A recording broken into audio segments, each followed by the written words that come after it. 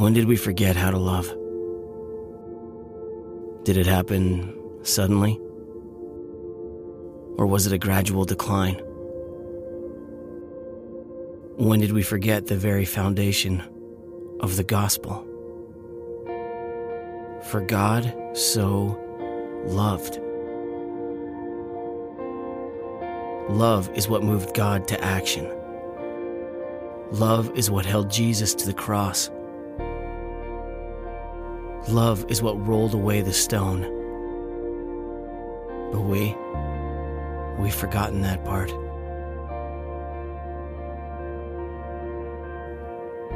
Without love, we are simply a resounding gong, a clanging cymbal, a bunch of noise. Without love, we are nothing. Is that what people see in us? Meaningless, empty noise? Love is supposed to be patient and kind, gentle, not angry or arrogant. Yet in our effort to stand on truth, we have forgotten the very thing these truths are based on. Love. Never once did Jesus fail in this. Not in his heartbreak or his anger. Not in his joy or his betrayal. His default has always been love. Maybe it's time the church was more like Jesus. Hello, church family. I'm so glad that you tuned in. Let me jump to that video, or if you're listening, that the audio that you just heard. If that was a commercial, then the Apostle Paul would be able to say at the end of it, "My name is the Apostle Paul, and I approve that message," because he's quoted 5 different times from his letters to the Romans, the church in Ephesus, and the church in Corinth. Paul stood for that kind of thing, and that's the series that we're in together. How do we draw from the letters that the Apostle Paul wrote the early churches, the churches in Galatia and Ephesus, Philippi, Rome, Corinth, Thessalonica, I might be missing one, but he wrote letters to those churches, teaching them and shaping them how to be a New Testament church. And so we're drawing from those letters, writing a letter from Paul to us, and the series is called To the Church of Converge. Before I get into week 6 of that series, I just wanted to say welcome. I'm so glad that you are here.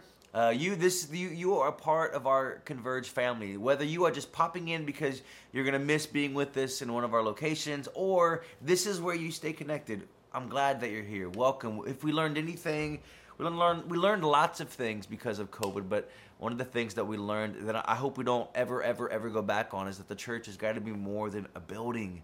We've got to learn how to be the church that's available and accessible in your homes and your neighborhoods and all throughout the city.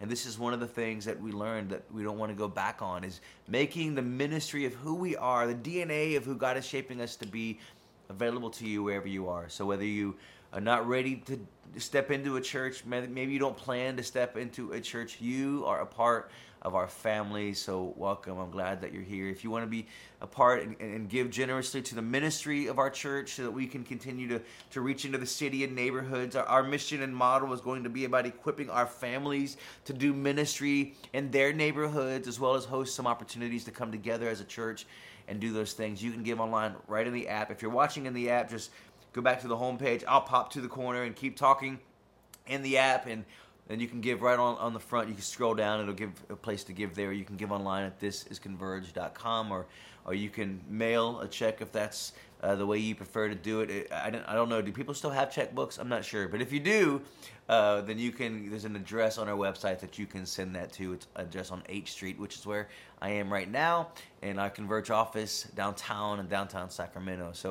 So Paul said, in addition to the content of the video you just watched, or the audio you just heard, Paul said things that really mirror and support that idea, that how do we go back to what matters most, this idea of love? How do we be a place that that hasn't forgotten that the most important thing we can do is to love.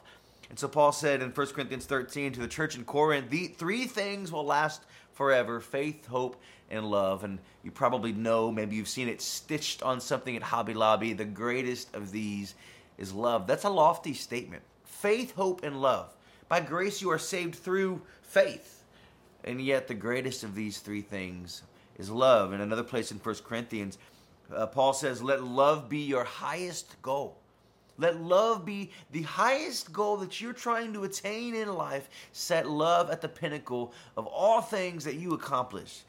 To his letter to the church in Rome, he says, don't just pretend to love others, really love them. I mean, that's a challenge. We all can put the mask on. We all can pretend like we like some. And Paul's saying, don't do that. Paul says, I know you. I know you have you're wired to pretend like you love people. Guard yourself against that. Don't pretend to love. Really, really love. And in another place in Romans, he says, bless your enemies. Don't curse them.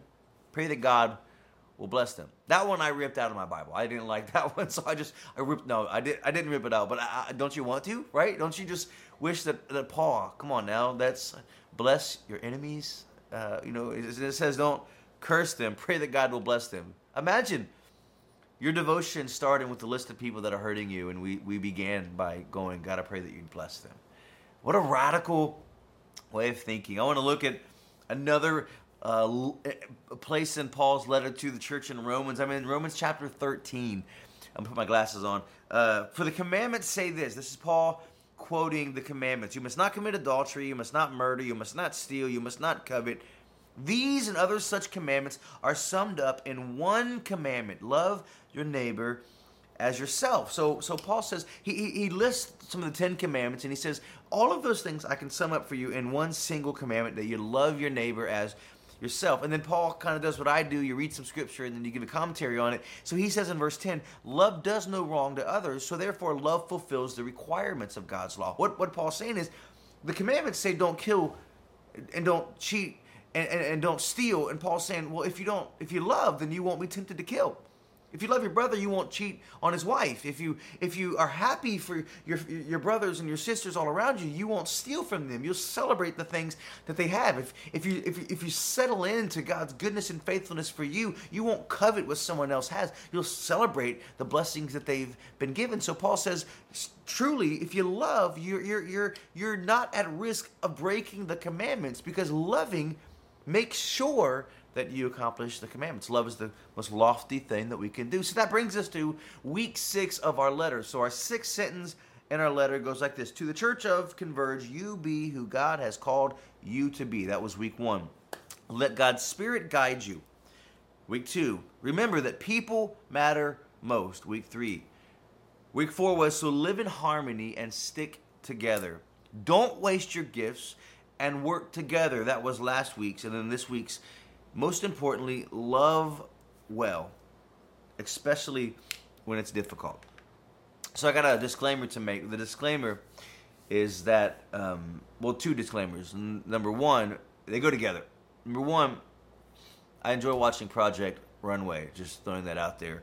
I don't know if you do or not, but I do. I do. My wife enjoys it, and so I get sucked in. I always complain that I don't want to watch it. Like, it's like my wife and my daughter will be watching it, and I'll kind of like complain about it, and then I get sucked into it, and I'm on the edge of my seat. Like, I'm not gonna lie, there are times that like I shed tears because I love people pursuing their dreams, and I love when their dreams kind of come to fruition. But so that's disclaimer number 1. So I just expect the emails and the taunting texts, but I love Project Runway. Might have something to do with the fact that my daughter is in fashion design in college, but the reason I bring up Project Runway is not just to expose myself. It's to say that on the show Project Runway, these incredible world-renowned designers from all over the globe, like they have to present this deal to the judges. This outfit, a collection of outfits sometimes, and they have to present it. And they've been working on it for days sometimes, and then it's time for the runway. And so if you've ever watched Project Runway, they're like fabric taping in random places, pinning stuff together, like stapling. They're using duct tape and twine, I think, at some points. I don't know. And they have to get it out there to the runway in hopes that the judges just see the construction overall and don't see that it's not fully complete. That's my message for you today. It's my message for you today, not because I'm unprepared and not because I haven't put the work into it.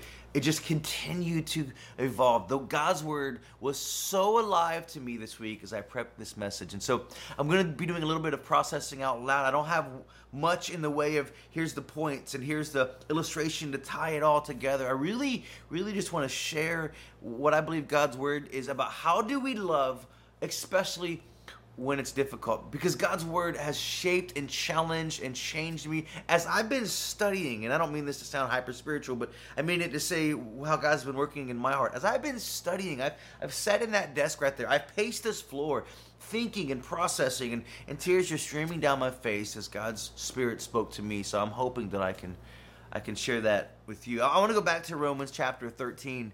It says, love your neighbor as yourself. In my notes, I've got love your neighbor as, underlined, bold, yourself.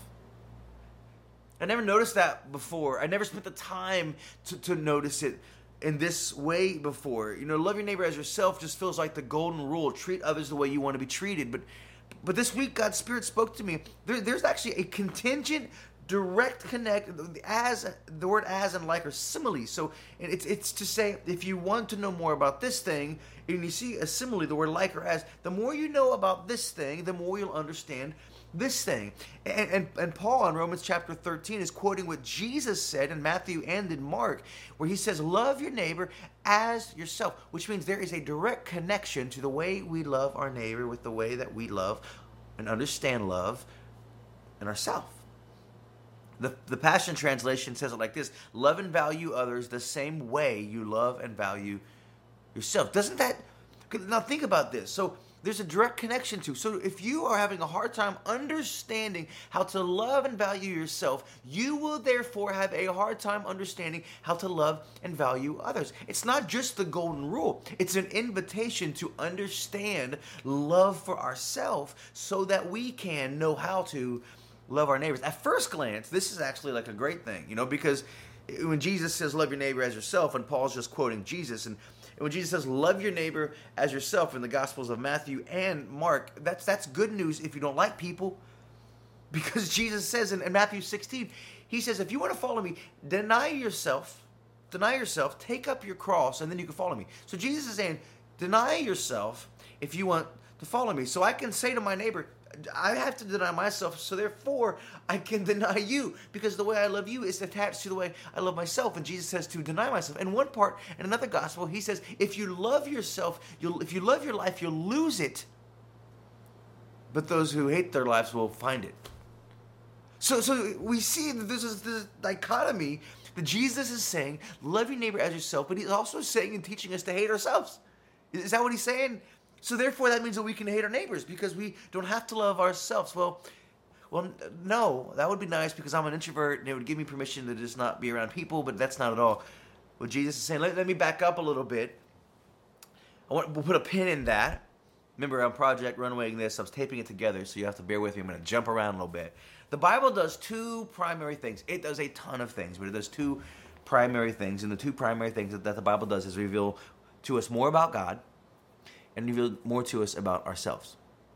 The Bible's principal authorities, the principal point of the Bible is to reveal more to us about God and to reveal more to us about ourselves. That's what the Bible does. We like the God part, right? That's why we worship. We worship when we sing, how great is our God, or our God is greater. Like, we love to sing and to read and to discover the greatness of God. But that's only part of the point of the Bible. The other part of the Bible is to reveal to us more about ourselves. And the Bible, illuminated to us through God's Spirit, wants to illuminate things about our hearts, to expose things about our hearts. That's why David said in Psalm 51, create in me a clean heart. Help me see myself the way that you do. Expose me. David would say, search me, God. Expose me. And that prayer is still a relevant prayer for us today, because when God's Word reveals itself to us, it allows us to respond in a way that draws us to what we know to be about God. The more we know about ourselves, the more we deny those things. That's what Jesus was saying. Deny yourself, or lose your life, is to lose the things that are drawing you away from God. And the Bible exposes those things and allows us to be drawn towards the work of Jesus in our life. And the exposing that happens when we see ourselves, I think there's two There's three primary responses. I wrote them down this way. You might have others, but for the sake of my message, I have three typical responses to ourselves, to knowing ourselves, knowing more about ourselves. Number one is to avoid ourselves. Number two is to adapt ourselves. And number three is to accept ourselves. So I'd say it like this. To avoid ourselves is to go, I know I got an anger problem. I know I have an addiction problem. I know that I struggle tragically with this particular thing in my life, but I don't want to deal with it. I'm going to avoid that thing. I know that I need help. I know that I could use some accountability. I know I would benefit greatly from walking with someone in this journey of discipleship, but I don't want to deal with that. That's too hard. That's too difficult. So we avoid the parts about ourselves that we just frankly don't want to deal with. It'd be too hard, too gross. We don't know what to expect. Might be a Pandora's box, so we just avoid it. That's one way. The other thing is we adapt ourselves. So for me, this has been kind of the one that's always plagued me the most. Like for most of my 30s, I was just trying to find a sense of identity wherever I could find it. Like I was in my 30s, my relationship with my family of origin had kind of unraveled, and so I really truly didn't have a sense of identity in my family of origin. I was leading worship and leading and pastoring this large 6-campus mega church with in front of thousands of people every weekend while my faith was in crisis. And so I'm standing in front of people, not really sure what I believe, singing songs about a belief that I didn't know what was true in my life. And so I could be that on Sunday morning.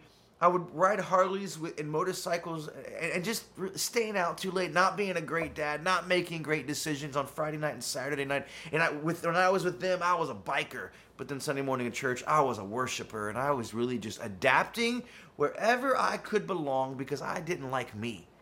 I didn't like me, so I just adapted to wherever someone would give me a sense of worth. That's one way that we respond to ourselves when we are seeing ourselves. And then the last one, I think this is the most dangerous, and I've done a lot of this too. We accept ourselves. And he said, well, shouldn't we just accept ourselves? Well, yes and no. We accept the work of Jesus in our lives, that he sees us right where we are, that he accepts us right where we are. But we don't accept ourselves, because what I mean when I say accept ourselves is to say that's a lot of times when it's just like, I'm not that bad. At least I don't do that. At least I knew that their life would unravel. At least mine's not that bad. Or it also comes up when we say things like, I just speak my mind. I just say what's on my mind. I just say it like it is. Well, you say I just speak my mind. Well, really what you don't realize is that you're just a jerk. Like, you just accepted the fact that you're a jerk. You just accepted the fact that you mouth word vomit on people, and because you just speak your mind. No, we don't just settle in. That's just how I am. No, we evaluate ourselves through the lens of Scripture. We avoid the temptation to avoid ourselves, adapt ourselves, or accept ourselves, and we invite God's Spirit to meet us the more we know ourselves and make us become more like Jesus. And because of that, I'm going to ask you, as I've asked me, to do the bravest thing that I've ever asked our church to do in the history of me being and living here in California. I'm going to ask you to examine yourself, to put a mirror up, to evaluate yourself, and to see, as God's Spirit illuminates your heart, as God's Word does what it does, it shows us more about God, and it shows us more about ourselves, as His Spirit does a work through this message, hopefully, that you would examine yourself and you would be honest with yourself. Because the only way we're going to love people well as a church is when we learn to be honest about ourselves. There's a direct connect to what we understand to be true about love in our own lives, what we understand to be true about the work of grace in our own lives, that is directly attached to the way we love others. And there's this pendulum. Like, for instance, here's what God says about this pendulum I want to talk to you about. In James, he says he opposes the proud, but he gives grace to the humble. You see that? There's these two paradigms. He opposes the proud, but he gives grace to the humble. Another place in James, he says, humble yourselves before the Lord, and he will exalt you. There's already this thread. I've had a ton of verses. I don't even know that I'm going to read them all, but he has brought down the mighty from their thrones, and he has exalted those of humble estate. For everyone who exalts himself will be humbled, and he who humbles himself will be exalted. John says in the book of John, he must increase and I must decrease. We can see here this pendulum of sorts. For some, we're going to look at ourselves. We're going to look in the mirror of ourselves, the lens of God's word. The Holy Spirit's going to reflect us through His Spirit, and there's probably going to be one of two places. We either need to be humbled and to see ourselves in a much more humble, postured way that says, "Who do I think I am?" It's the work of Jesus in my life. It's not me. It's the work of Jesus. For some, there's going to be this need to be humbled through the lens of grace. And for others, there's God's Spirit's going to lift our heads, like the Puritans who have this sense that we're all just worms. No, I don't believe that. I believe for many of us, God's Spirit is going to lift our heads and to say, hey, you have this sense that I don't love myself. I don't belong. I'm not good enough. I've blown it too many times. And for the others, that's not going to need to be humbled. God's Spirit's going to lift you and exalt you. And when we find that middle ground in the new life that God has given us, that His Spirit reveals to us, we then will know more about God's love for us, which will allow us to know more about the way we love other people. Rather than avoid ourselves, adapt ourselves, or accept ourselves, oh, that we would receive the grace of God. Because, and I wrote this received grace is our only hope to reflect grace. This received grace is our only hope to reflect grace. And Jesus' instruction to love others, if Jesus' instruction to love others is directly connected to the way we love ourselves, then when He says things like deny yourself and take up your cross, and he who loves his life will lose it, he who hates his life will find it, He's not talking about our new self. He's talking about the old self. Don't deny the new self. The new work is the thing that Jesus is trying to do. And that new life is what we need to learn how to love and embrace. And so Jesus says, or Paul says in 2 Corinthians chapter 5 and verse 17, now if anyone is enfolded into Christ, I pulled this in the Passion Translation because I love that. If anyone is enfolded into Christ, you just enveloped and wrapped up in Jesus, he has become an entirely new person. All that is related to the old order has vanished. Behold, everything is fresh and new. Everything is fresh and new. So when Jesus is saying deny yourself, He's saying the old man so that the new man can have the new identity. The new woman can have a new identity in Jesus. The editor of the Passion Translation wrote this in a way of commentary. This would include our old identity, our life of sin, the power of Satan, the religious works of trying to please God, our old relationship with the world, our old mindsets. We are not reformed or simply refurbished. Listen to this. We're not reformed or simply refurbished. We are made completely new by our union with Christ and the indwelling power of the Holy Spirit. Man, I love that. I bought my daughter a MacBook Air recently for college, and they're expensive. So I bought her a refurbished one. Got it in and it had some dings on it, but hey, it was like $600 cheaper. We are in Christ. We are not a refurbished model. We are brand new. And the invitation, if we're going to love others as we love ourselves, then we have to learn how to deny the old self and to love and embrace the new work that Jesus is making us to be, because it's in that understanding that we will learn how to love others.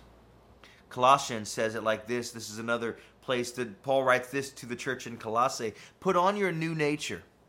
There it is again. And be renewed as you learn to know your Creator and become like Him. In this new life, there it is again. It doesn't matter if you are a Jew or a Gentile, circumcised or uncircumcised, barbaric, uncivilized, slave or free. Christ is all that matters, and He lives in all of us. Do you have a tendency to see with a critical eye others? Well, you're seeing in the old self. And when you love through the lens of the old self, that directly influences the way you love your neighbors.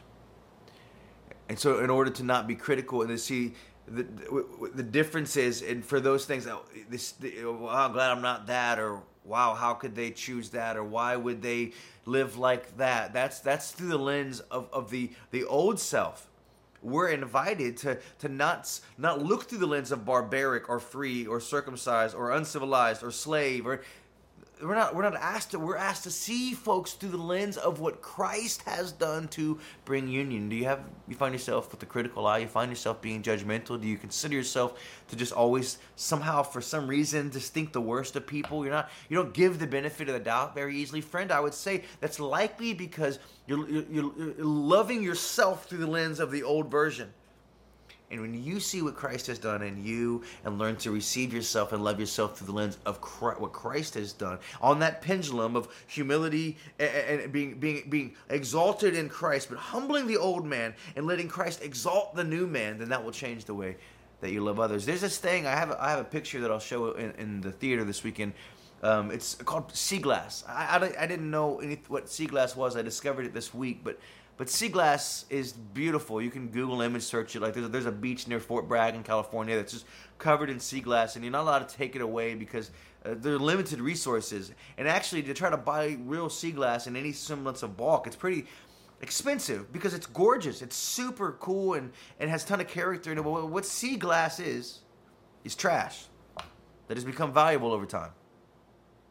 When I think of the process of knowing the work that God is doing and seeing ourselves through a new lens, I think of this thing called sea glass. And this thing called sea glass is basically, as the currents in the ocean begin to surface these things that have been in, old bottles and the things that have been dumped, windows and just all kinds of different glassware that's been dumped in the ocean surface, and they break down, and these shards of glass that were nothing more than just shattered Coke bottles on the bottom of the ocean are being formed and broken off, and over time the waves and the salt and the atmosphere and the tumultuous churning of the tides is shaping off the edges of these things and throwing them on the shore, and these are wildly collectible, valuable pieces of sea glass. What was once trash has been transformed over time to become something very valuable. What is it that Paul says when he speaks of his own accomplishments? It's rubbish compared to knowing Jesus. I think of my life. It's interesting that the process of making from a shard of glass to becoming something that drifts onto shore and is sea glass is about 30 to 40 years, but it could take upwards of 80 to 100 years. I find it just fascinating and somewhat coincidental that it works within a similar lifespan of humanity, especially in your journey of knowing Jesus. Because when I look back at I'm 41 now, and I look back at who I was at 21, there were some super sharp edges in my life. Man, I was rubbing people, cutting people, and then I'm 41 now.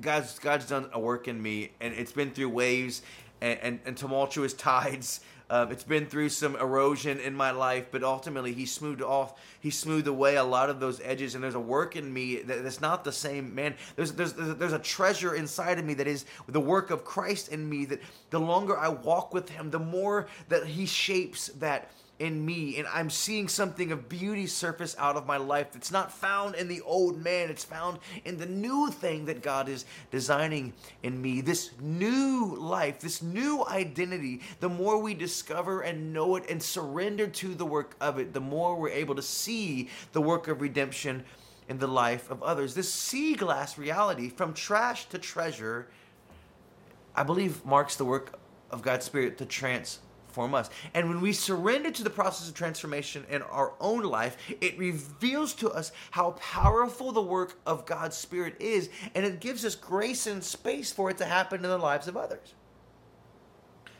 If I was to make a quote of Jesus taking the idea of love your neighbor as yourself through the lens of this message, I'd say it like this. I would quote Jesus or quote the thought of Jesus by saying, the more of your new life that you discover, the more excited you become to help people in theirs.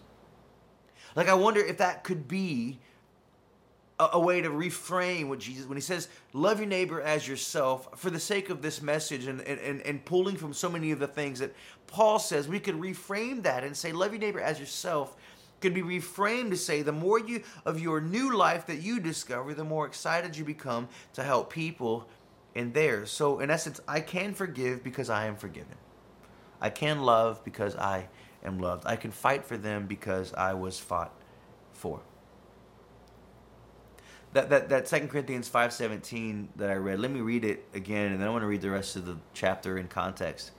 It says this in 2 Corinthians 5:17, and I'm almost done. Now, if anyone is enfolded into Christ, I love that he's become an entirely new person. All that is related to the old order has vanished. Behold, everything is fresh and new. And God has made all things new and reconciled us to himself and given us the ministry of reconciling others to God. Verse 19, in other words, it was through the Anointed One that God was shepherding the world. I just want to put a pin in that. It was through the Anointed One, through Jesus, that God was shepherding the world. Not even keeping records of their transgressions. And he has entrusted to us the ministry of opening the door of reconciliations to God. Man, that God has entrusted to us the work of opening the door of reconciliation to others, having been reconciled. Now we have an opportunity and a responsibility to open the door for reconciliation to others. We are ambassadors of the Anointed One who carries the message of Christ to the world, as though God were tenderly pleading with them directly through our lips. That the heart of God is being communicated to others through our lips. And so when Jesus says, love your neighbor as yourself, he's saying, you got to learn how to see yourself through the way that I see you. Because when you see yourself the way that I see you, it's your lips that now are going to speak to others, and with their opportunity to know that same way, the work that I've done in you, to reveal to you the love that I have for you, the identity that I'm shaping in you. Now you are advocates and ambassadors to help them see through your lips, through the way you love them, the work that's been done in your transformation. And now you are eager to see that same transformation in their lives. I get so excited about this. We are ambassadors of the Anointed One, as though God were tenderly pleading with them directly through our lips. So we tenderly plead with you on Christ's behalf. And then this is in quote, this is the plead. Turn back to God and be reconciled to him. For God made the only one who did not know sin to become sin for us, so that we might become the righteousness of God through our union with him. When the work of Christ, the mirror of his Spirit, is illuminated to us, we see ourselves rightly. We don't avoid or adapt or just accept ourselves, but we surrender to, we give way to the work of transformation that takes away the rough edges that we have. When that happens in our life, then it unlocks a door for us. It allows us to do that work in the life of other people. I said I want to stick a pin in at verse 19 of that passage. In other words, it was through the Anointed One, through Jesus, that God was shepherding the world. It's hard to see that word in the Bible and not think of Psalm 23. So I went to Psalm 23. I tried to just cross-reference and stay kind of really liquid in the move of God's word, to see where his word is alive, and it speaks in such powerful ways. And I encourage you to fall in love with the word of God. But when I saw the word shepherding, I went to Psalm 23, and something just jumped out at me, and I want to wrap this up quickly, but I want you to see this. I won't read Psalm 23, but I'll kind of just like give you the highlight of it, and then pause on a familiar passage in it. But for context, the writer of Psalm 23 was David. And David, like I mentioned last weekend, he's one of my favorite heroes. He's like my favorite Bible character, just an awesome character in the Bible. And David was a shepherd. Before he was king, he was a shepherd. In fact, David, we know David is a pretty valiant warrior, not only because he fought Goliath with a sling and a rock, although Goliath was like tall and had a sword and scared everybody in the whole nation of Israel. David took him out with a sling and a rock, and that's pretty awesome. But to me, I even think that one of the more wild feats is when we read about David that when he was shepherding. So he's tending sheep, and as he's tending sheep, he killed lions and bears with his bare hands. Like a lion and a bear would come and take a sheep from the fold. David would chase that fool down and take the bear or the lion with his bare hands. David was a shepherd among shepherds. And now David, as a shepherd, knows what it means to be a shepherd, knows how much he cares for his sheep, what he would do for the sake of his sheep. He writes a psalm, and it starts with, "The Lord is my shepherd." And as David's writing this, he's already he's aware of shepherdry, right? He when he says the Lord is my shepherd, he knows what he would do for these sheep, and he's saying to his Lord, Jesus, I know what you'll do for me. I know what I do with these sheep, and how much more do I know what you would do for me? And he speaks to the kinds of things that he would do for his sheep.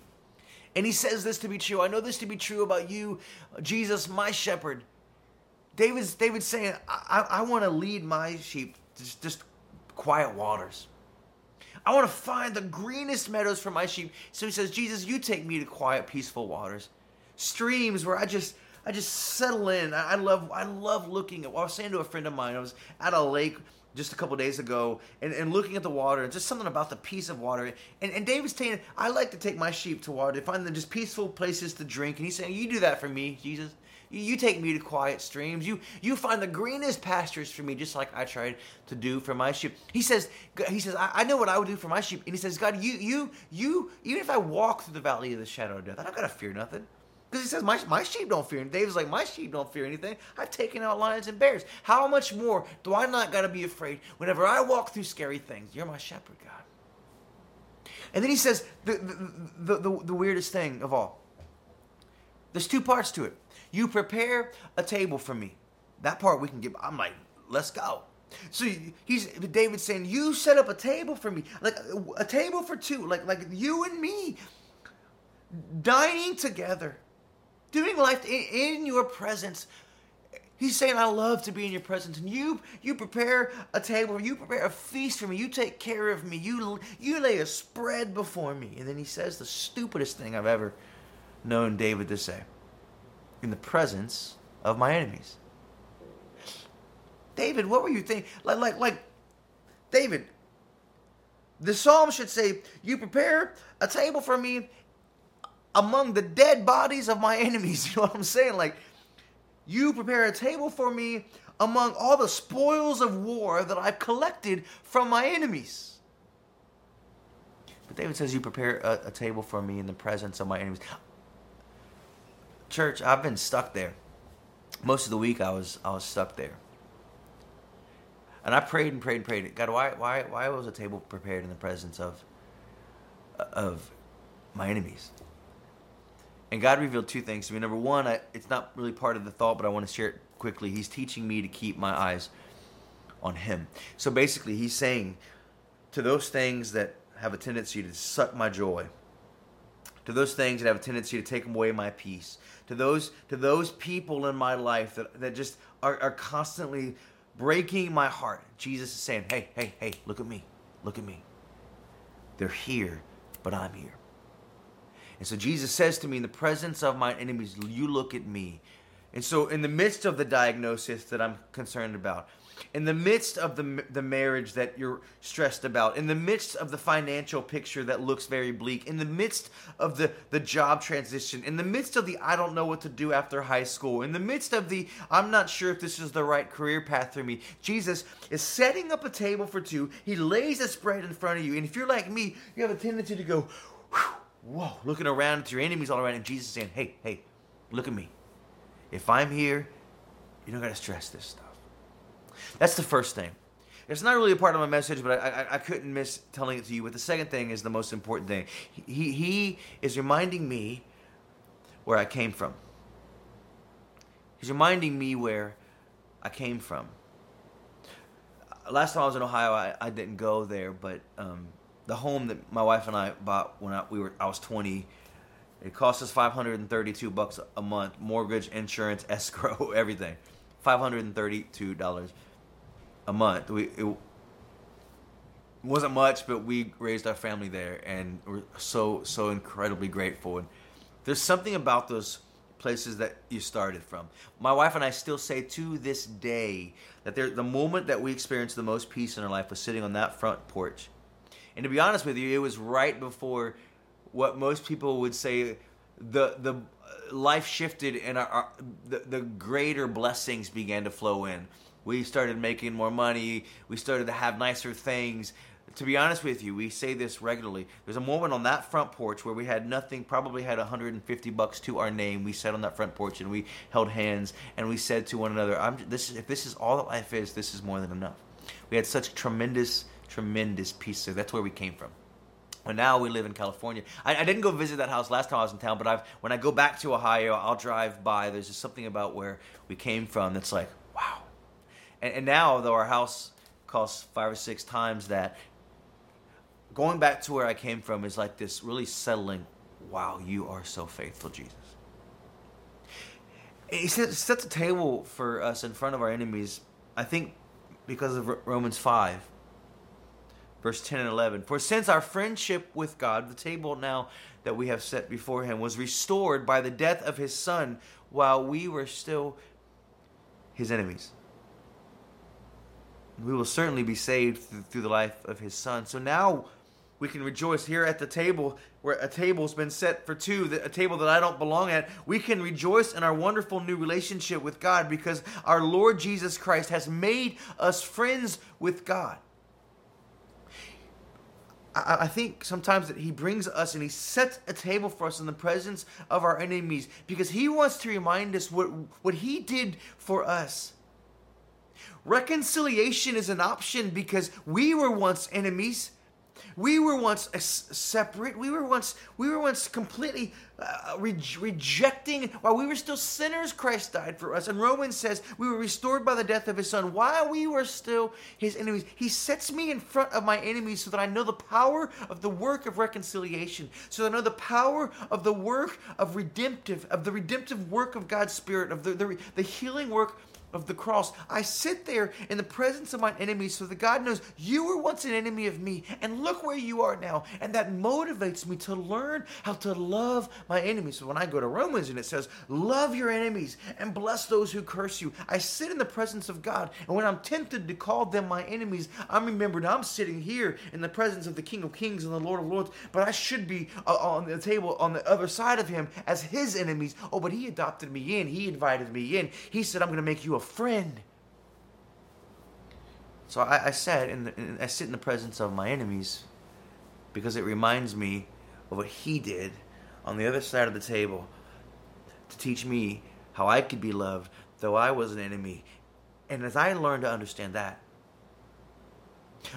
love that work, that redemptive plan that God has done in me, it teaches me how to embrace grace and love the new man that Jesus is shaping. For you, the new woman that Jesus is shaping. And that changes now how we love our neighbors. And those on the outside can somehow, through the redemptive work of Christ, find their way back to the table. Maybe even with us. James chapter 1, verse 23 through 25. I want to read this and then we'll be done. If you listen to the word and don't live out the message you hear, you become like the person who looks in the mirror of the word to discover the reflection of his face in the beginning. You perceive how God sees you in the mirror of the word, but then you go out and forget your divine origin. Verse 25, but those who set their gaze deeply into the perfecting law of liberty are fascinated by it. And they respond to the truth they hear, and they are strengthened by it. They experience God's blessing in all that they do. I asked you earlier to gaze into the mirror of yourself and to see yourself the way that God sees you. I don't know what your day has in store. I don't know if you'll have time to do this. In our in-person gathering, I've got little compact mirrors that we're going to give everybody that's got our logo on it, and open it up. And at the top of the compact where the mirror is just simply says, Jesus, help me to see myself the way that you do. And that's my prayer I want to ask you to do today. I ask you to examine yourself. But when you examine yourself, I just got to remind you, as I try to often, there is therefore now no condemnation to those who belong to Christ Jesus. Examining yourself, you don't have to be afraid of what is there. Because what is there is where Jesus wants to meet you, and you can gaze deeply into the work of the cross of Christ. Gaze deeply into, what's it say? Those who have set their gaze deeply into the perfecting law of liberty.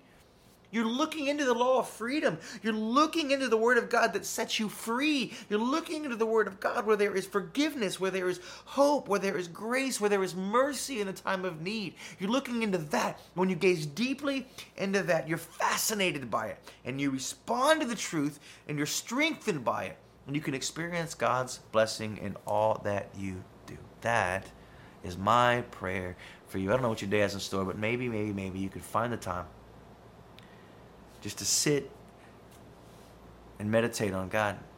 Reveal myself to me. Teach me to see the work that you're doing.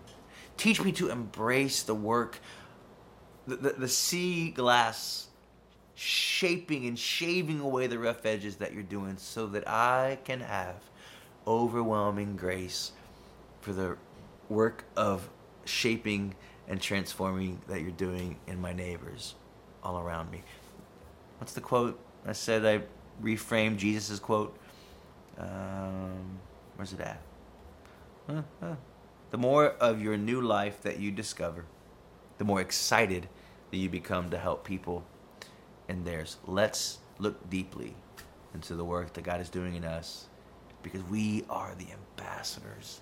Our lips sharing the very hope that God wants to say to our neighborhoods, our families, our city, our community, our workplaces, our dorm rooms. We are the lips of God. Well, we got to do the work in ourselves so that we can be ambassadors to the work in the lives of other people. I love you, church. I hope this finds you in a way that brings healing and hope for all that God has in store for you. I love you. I'll see you next week.